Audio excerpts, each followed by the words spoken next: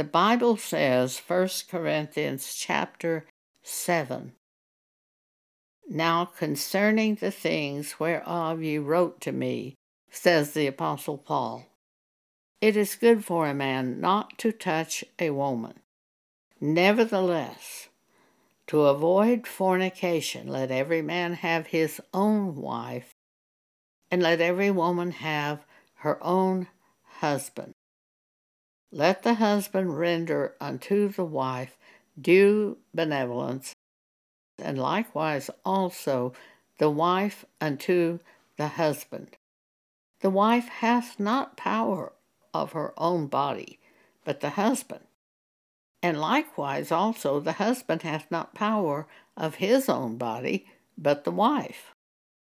Defraud ye not one another, except it be with consent for a time, that ye may give yourself to fasting and prayer, and come together again, that Satan tempt you not for your incontinency."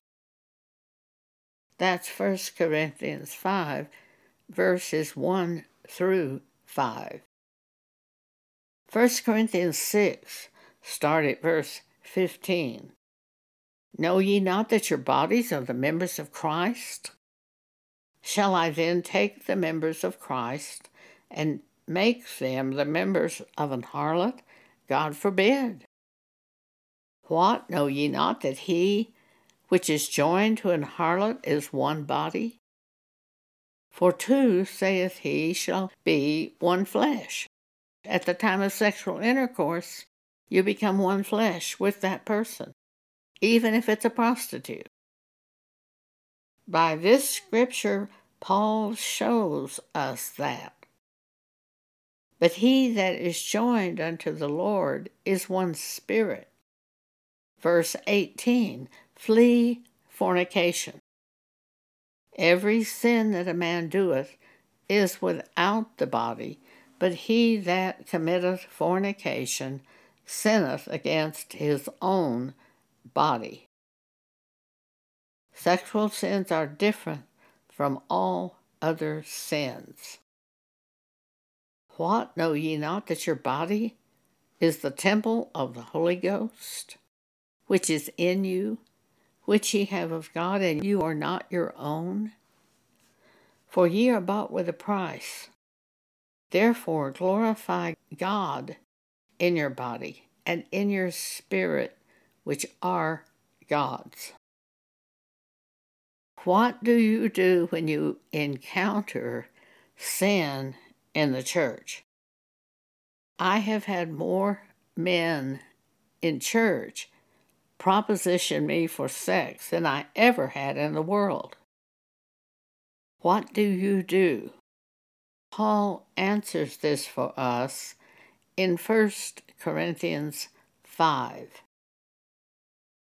"It is reported commonly that there is fornication among you, and such fornication as is not so much as named among the Gentiles, that one should have his father's wife.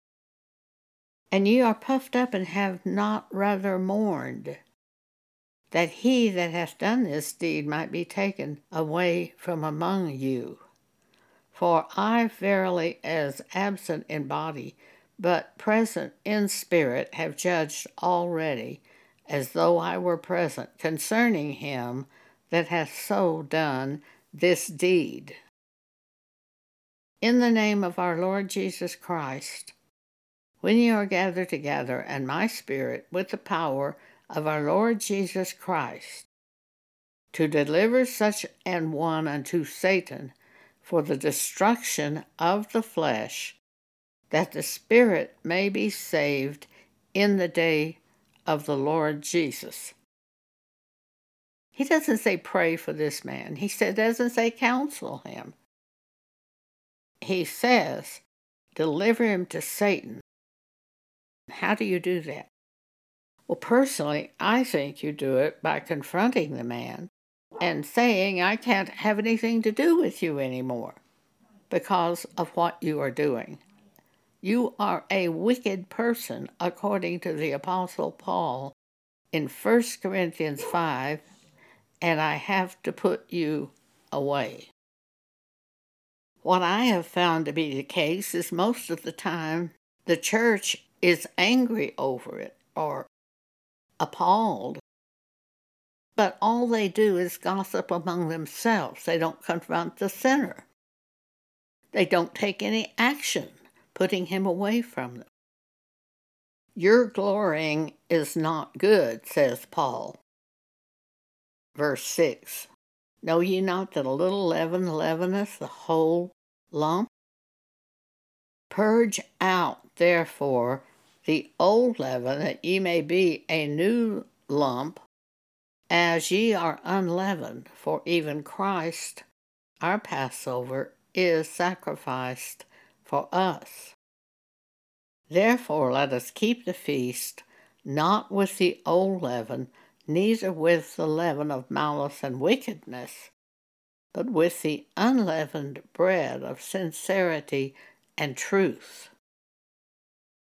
Verse 9, Paul says, I wrote unto you in an epistle not to company with fornicators, yet not altogether with fornicators of this world, or with the covetous or extortioners, or with idolaters, for then ye must needs go out of the world. But now I have written unto you not to keep company, if any man that is called a brother be a fornicator, or covetous, or an idolater, or a railer, or a drunkard, or an extortioner.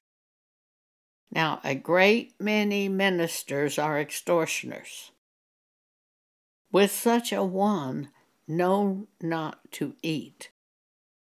Don't go to church with them. Don't attend the church. Don't go to their Bible classes. Don't sit with them showing an approval for such a man. We are supposed to judge the church. We don't judge the world. Jesus judges the world. God judges the world. But we judge the church. And Paul said, them that are without, God judges without the church. If they're not a member of the church, God will judge them. I should say, if they're not a member of the body of Christ, no matter what church they might attend. Therefore, put away from among yourselves that wicked person. Paul calls him a wicked person, and indeed he is a wicked person, for he does these sins while saying he believes in Christ and hides the sin. Thank you for allowing me to share this with you today.